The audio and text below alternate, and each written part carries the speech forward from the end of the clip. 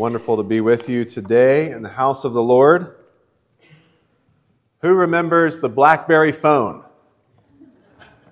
Who had one? Few hands. That's kind of the point. Some called it the Crackberry. I think even President Barack Obama called it the Crackberry. He was famous for carrying it around everywhere he went. Those things were ubiquitous at one point, and I'm fascinated by the moment that research and development decided, you know what, the touch screen isn't really going anywhere.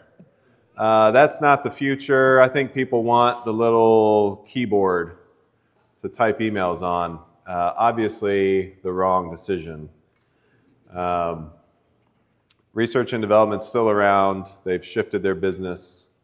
But, it's fascinating to me, this day and age, things come at us really fast. And it feels like one decision, and you can really be on the wrong path real fast. I mean, who knows? Maybe the next sermon I give will be written by ChatGPT. I don't know. Might be better than this one. I don't know.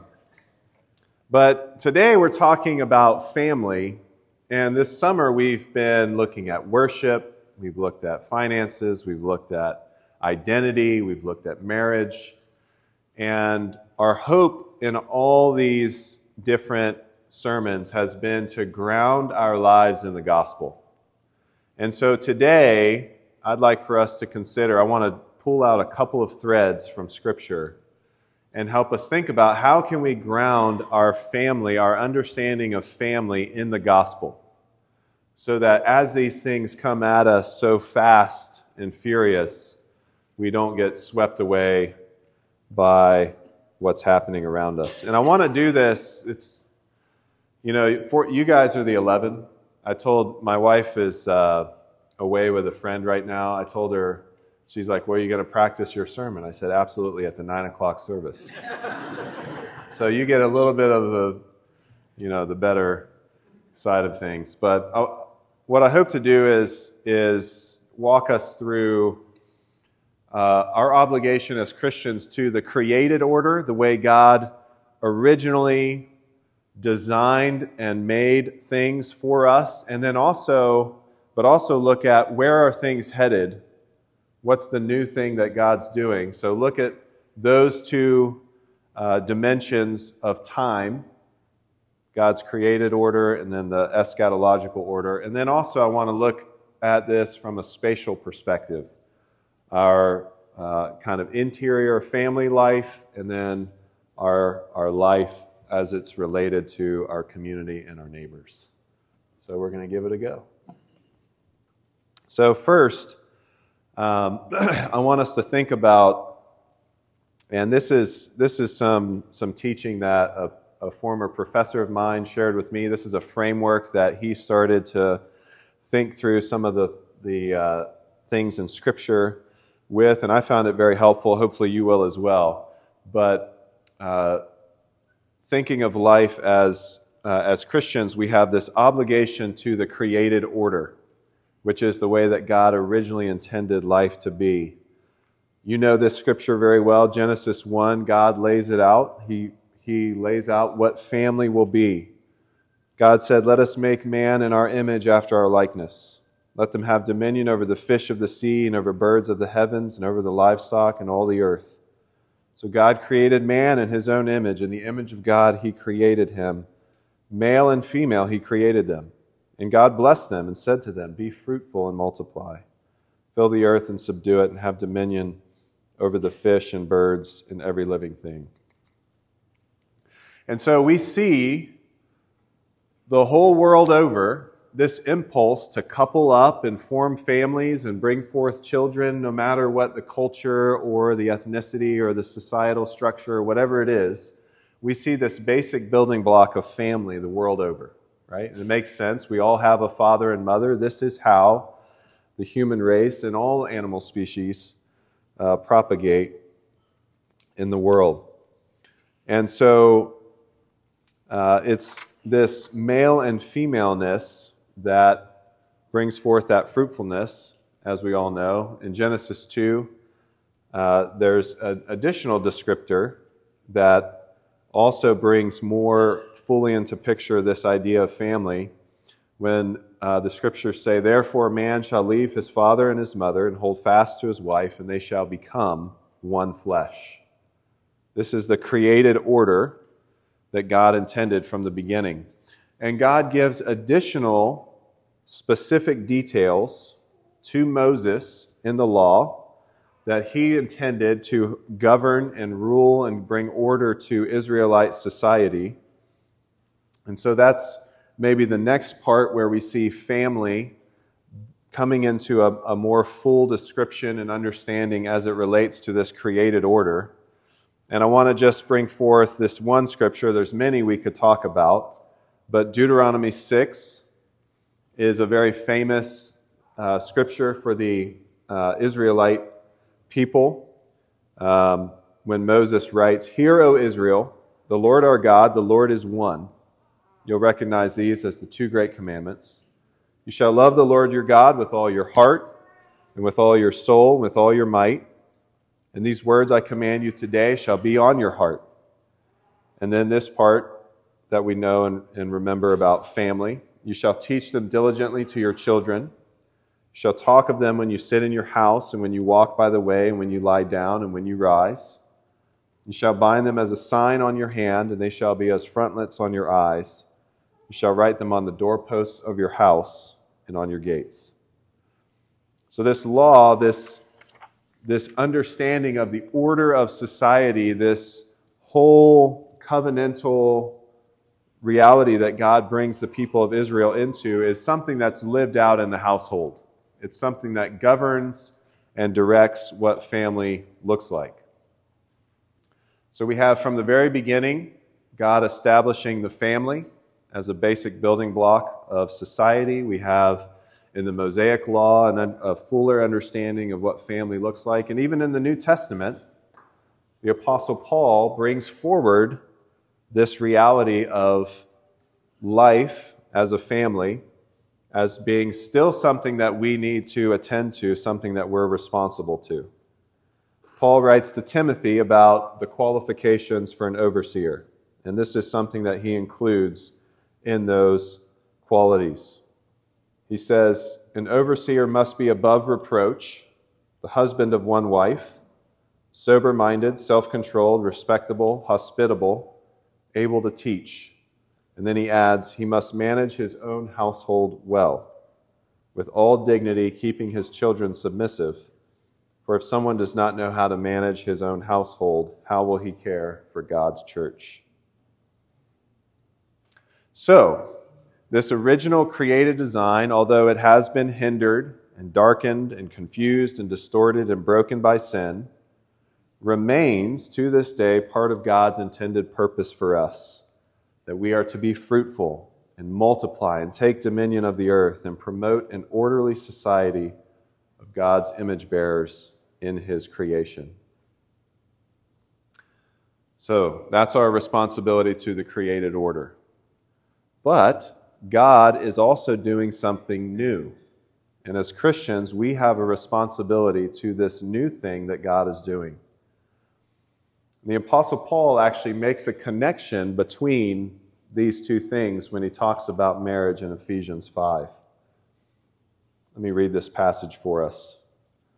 He says, "Husbands, love your wives, as Christ loved the church and gave himself up for her, that he might sanctify her, having cleansed her by the washing of water with the word, so that he might present the church to himself in splendor, without spot or wrinkle or any such thing, that she might be holy and without blemish.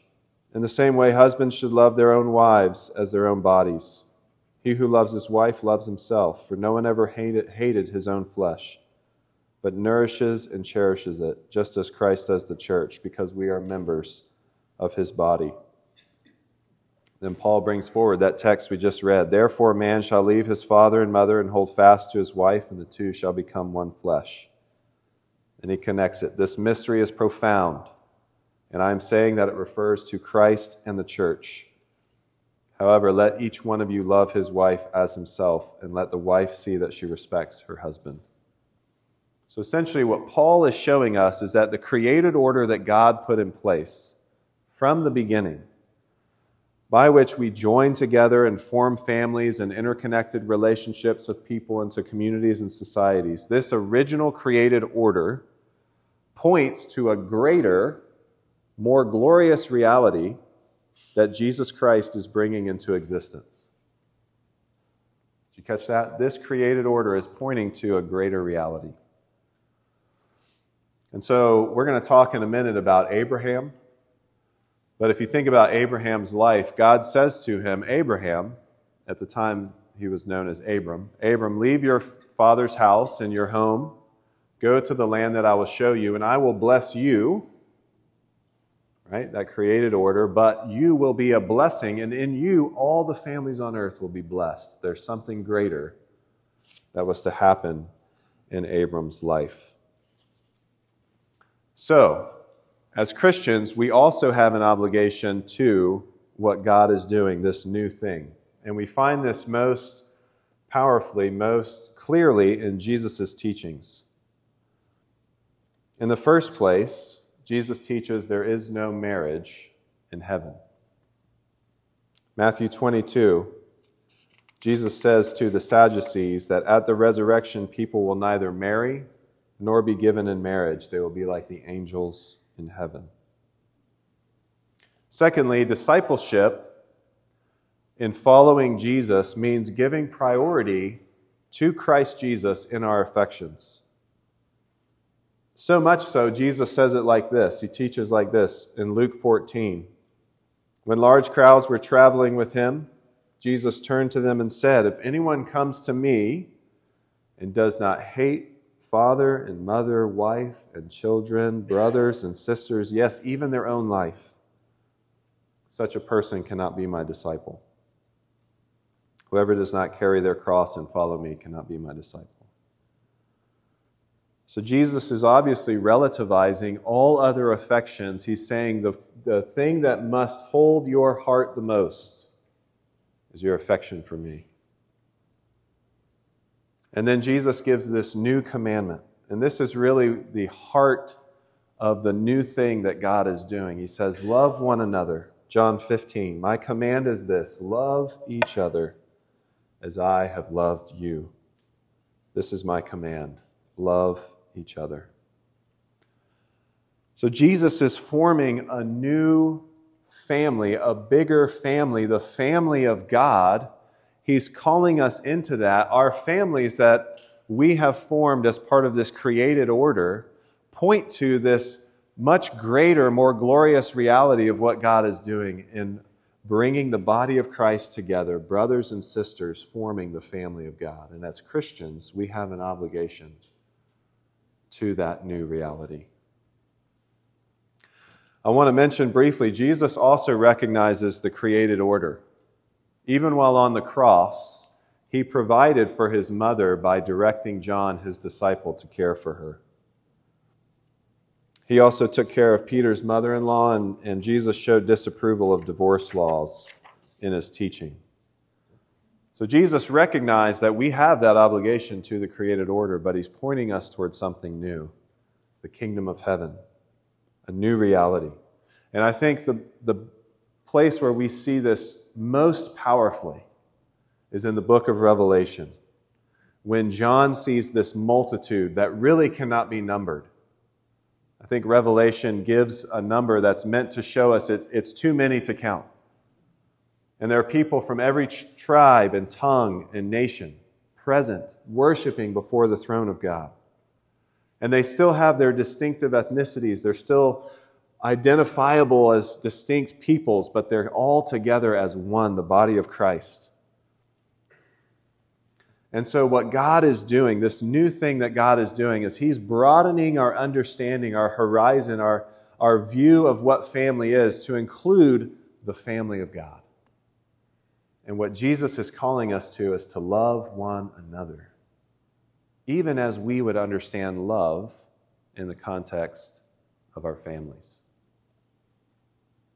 So in a moment, we'll bring this framework into the present and have some application. But first, I want to think in another kind of dimension, that of call it the inner life of our family in our homes, but then also the life that we experience in going out into our community and into the world. So in this sense as well, Christians have obligations in two directions. One is to love and care and nurture our families, our spouses, our children, those that are in our homes, our household, but then also to love our neighbors as ourselves. As I was thinking about this dynamic or this dimension, I realized there's something of a tension in this. And I don't think that the tension is all attributable just to sin. I think there's a legitimate tension because these are distinct types of relationships. What I don't want to say is that these two things are at odds with one another.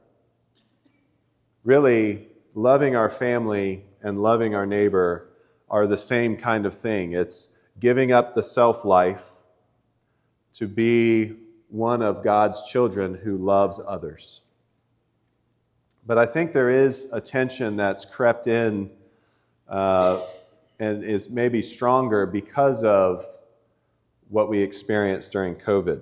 And so I hope in thinking through this with you, we can unlearn some of the logic of COVID, what seemed to me to be kind of a survival instinct that kicked in, that contradicted what I would call the gospel imperative. And so I'm not saying that loving our neighbor or loving our household are two different things. In fact, I think loving our house, the people in our homes well, and our families well, overflows into loving our neighbors. But I do want to acknowledge there is a tension in it. So let me ask you to think with me for a minute about Abraham. In Genesis 12:1, the Lord says to Abram, "Go from your country, your kindred, your father's house to the land I will show you. And I will make of you a great nation, and I will bless you and make your name great, so that you will be a blessing. I will bless those who bless you, and in you all the families of the earth shall be blessed."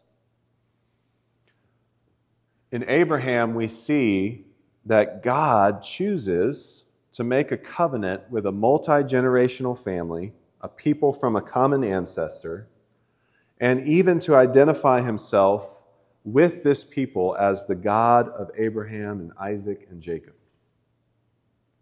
So God is choosing to use a family to bring blessing to that family, but then also to the world. So think about this with me for just a moment. God's salvation comes through Abraham's seed. This is how God brings blessing through this family that he called for his purpose even to us. This is what Paul writes in Galatians. In Christ Jesus, the blessing of Abraham has come to the Gentiles that we might receive the promised Spirit through faith. So the Scriptures tell us that even for us who are Gentiles, not of that original family, not part of the family that God covenanted with, not a part of Israel, even so, that blessing has been extended to us. For in Christ, we are sons and daughters of Abraham. Paul says this explicitly in Galatians 3, "If you are Christ's, then you are Abraham's offspring, heirs according to promise." So this blessing that was given to Abraham is dynamic. It's for everyone who believes and all who will come to believe. As Peter also preached at Pentecost when he said, "The promise is for you and for your children and for all who are far off, everyone whom the Lord our God calls to himself." So this is the point. God has expanded the family he first called to bless all the peoples of the earth. That first family, the family through Abraham, he gave great and wonderful promises. And through Abraham came Jesus Christ, who has brought those blessings and that promise even to us and to all who believe, all those who become part of that family by faith. So here's my question. What do you think God wants to do through our families that have received the promise of salvation? Is it possible he wants to do a similar thing that he did through Abraham? Here's another question. What if the Western view of family has been distorted from the biblical view? Is it possible that we have acquiesced to the idea of a family of origin that is a mere springboard for the individual instead of a biblical view of a multi-generational family that God blesses in particular ways in order to bless many others around us? A friend of mine recently introduced me to a ministry called Family Teams. And whatever that name means, I don't maybe know in all of its fullness, but here's how they describe their ministry as a ministry to families. They say, our idea of family in the West is a failed experiment. Why? Mostly because we believe family only exists as a springboard for the individual. The individual is the most important thing. But what's interesting is no sports dynasty and no successful business have ever succeeded because of an individual. They succeeded because they were strong teams. And we think this is hidden in plain sight in Scripture as well. When God wanted to start the story and give a mission and an order, go, reign, rule, create, make beauty and order out of chaos, he didn't make an individual. He didn't start a nonprofit or get a board of directors. He created a family team, a multi-generational family team on mission, to be exact. And we believe recovering this paradigm is the key to a flourishing, powerful, life-giving family. What they're saying is our view of family needs to be broadened. We need to understand a more biblical view of multiple generations on mission together to reach people with the promise and blessing that was given to Abraham. So, as Christians, we have obligations to the created order and to the new things that God is doing in Jesus. And we also have obligations to the interior life of our families and our households, as well as the purpose for family that God has put in place that we might take the blessings and promise of Abraham to our neighbors. So, now for some application to hopefully help us think this through as it relates to our daily life. In the first case, as Christians with responsibilities to the created order and the end times order, what we might call the eschatological order, we need to consider and think of family in view of our greater family, which is the family of God, the church. So I want to suggest a few thoughts here. First of all, are we in relationship with others in the church? The people that we call brothers and sisters, because in the final culmination of the kingdom, we will all be brothers and sisters in that one family of God. Those people that we call brothers and sisters, are we in relationship together? So a really simple way to get connected in relationship with one another here at this particular local church is through life groups. And I just want to use this as a moment to encourage you, if you're not in a life group, please join one. Please consider being a part of a life group this fall. September 10th, we're going to have an easy way for you to connect for a brief time, so you're not making a huge commitment, 6 to 8 week kind of commitment with a group to see how it goes. And I really encourage you to consider joining a life group, because that's a way to be in relationship with this family of God that Christ is bringing us into. Second thought, do we increasingly seek to love other people in the church, maybe especially those in our life groups, in a way that is similar to the way we love our families? Do we consider how the blessings and gifts that God has given to our families can spill over and bless the lives of others? I'm not just talking to people with boats. We all have gifts from God. God has granted all of us different types of blessing and gifts. And His purpose is for us to bring those blessings and gifts for the benefit of those in the body of Christ, the family of God. Third thought, I recently heard a pastor preach on a really intriguing dynamic in Scripture that I hadn't noticed before. And he talked about in the New Testament, there's a really interesting dynamic of a partnership between established households, families in towns, and singles, young people dedicated to the ministry. He used as his text Luke 9, 1 through 6. So this is Jesus sending out the disciples. Jesus called the 12 together and gave them power and authority over demons and to cure diseases, and He sent them out to proclaim the kingdom of God and to heal. And He said to them, "Take nothing for your journey, no staff, no bag, no bread, no money, not even 2 tunics. And then this, whatever house you enter, stay there, and from there depart." So Jesus is essentially saying, find a house, find a home, find a family that will support you and help you in your ministry.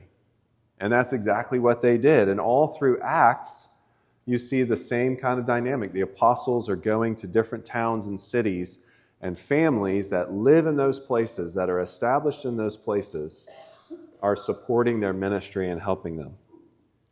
This is something we're endeavoring to do here at our church through the Fellows Program, through other ministries.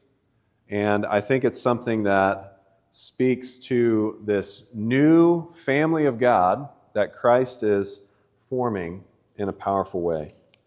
And so I encourage all of us to think about ways that we might partner as families and young people in different seasons of life. So I think most of us intuitively understand our responsibility to family, even if imperfectly. But I want us to also consider how expanding our view of family to include the body of Christ informs how we go about caring for our own families. And one of the strongest examples in my mind as I think about what this can look like is a mentor of mine from a few years back.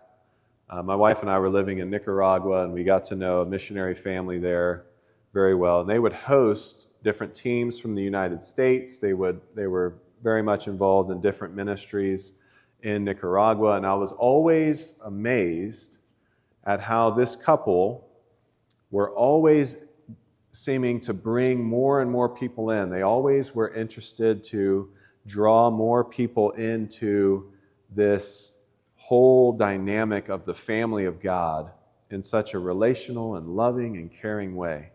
And it was really beautiful to see. And not all of us are going to be called to have the same kind of dynamic that they had. But I think there's something powerful when we catch the vision of what God is doing to expand our view of the family to include the body of Christ. So that's the first dynamic, the created order to the eschatological order, where God is forming a new family, the family of God. And then this second dynamic that we'll think about for just a minute as we consider how our family life is purposed to take this blessing and promise to our neighbors. So a few thoughts on this as well. When we think about loving our neighbors well, are we in relationship with our neighbors? Do we know their names? Have they entered our homes? Do we know enough about them that we can ask about their lives and pray for them? Do our neighbors know that we love God and that we care for them? Second thought, do we practice hospitality with our neighbors, inviting them into our lives and in our homes, and breaking bread together so that they know we are for them and want to do life with them? How about this? When conflict arises, do we take the humble approach and prefer to lose a dispute for the sake of a greater vision of seeing the kingdom of God come to our neighbors' homes? Third thought, do our children see that the gospel is the center of our homes? Do they see that people matter more than success or prosperity? Do they see us prioritize the kingdom of God sacrificially? And do they catch the vision of the gospel through our actions as it relates to our neighbors? Something I've pondered as well, thinking about this dynamic that God's calling us to take this promise, this hope of the gospel to our neighbors, is the idea of adventure, which I'm convinced we throw that word around way too much. In fact, I would suggest if your adventure has an itinerary, it's not an adventure. But if we want adventure for our families, the gospel is the way to get there. Because adventure always entails risk. It always demands boldness and courage. And the gospel is going to take us into risky situations, even in our own homes. And we can start in our own homes and in our own neighborhood. But adventure is there with the gospel because God has a bigger vision. He has a broader horizon. He has a greater purpose. And so when we catch the vision of what God wants our families to be in taking this blessing of Abraham into the lives of our neighbors, and we're willing to run that risk with courage and trust God in it, I do think that's where we find adventure in this life. I'd like to pray for us, and then Pastor Steve and Drew are going to lead us in communion this morning. Heavenly Father, I thank you that you have a greater and broader vision for family. Lord, we intuitively know that, Lord, our families are important. They're significant. Lord, we should love one another well in our families, and we try. Lord, we may fail often as well, and we thank you for your grace to cover those failures. But Lord, I pray as well that you'd help us to broaden our view of what family is for, what it's about. Lord, that it's meant to point to a greater reality that you're doing, creating the family of God. That it's meant to show us that you have a purpose for our family life, which is to be in the world, Lord, not of it, but in it, sharing the good news and the hope of the gospel with those who are currently living in darkness. Lord, I pray you'd help us catch this vision and live according to the way that you have called us, Lord, so that even the things we experience in our own homes would be full of gospel promise and hope. Lord, that we would know forgiveness, that we would have the gospel as the center of our homes, and that it would overflow into the lives of others by your grace and mercy. Thank you for all this. In Jesus' name, amen.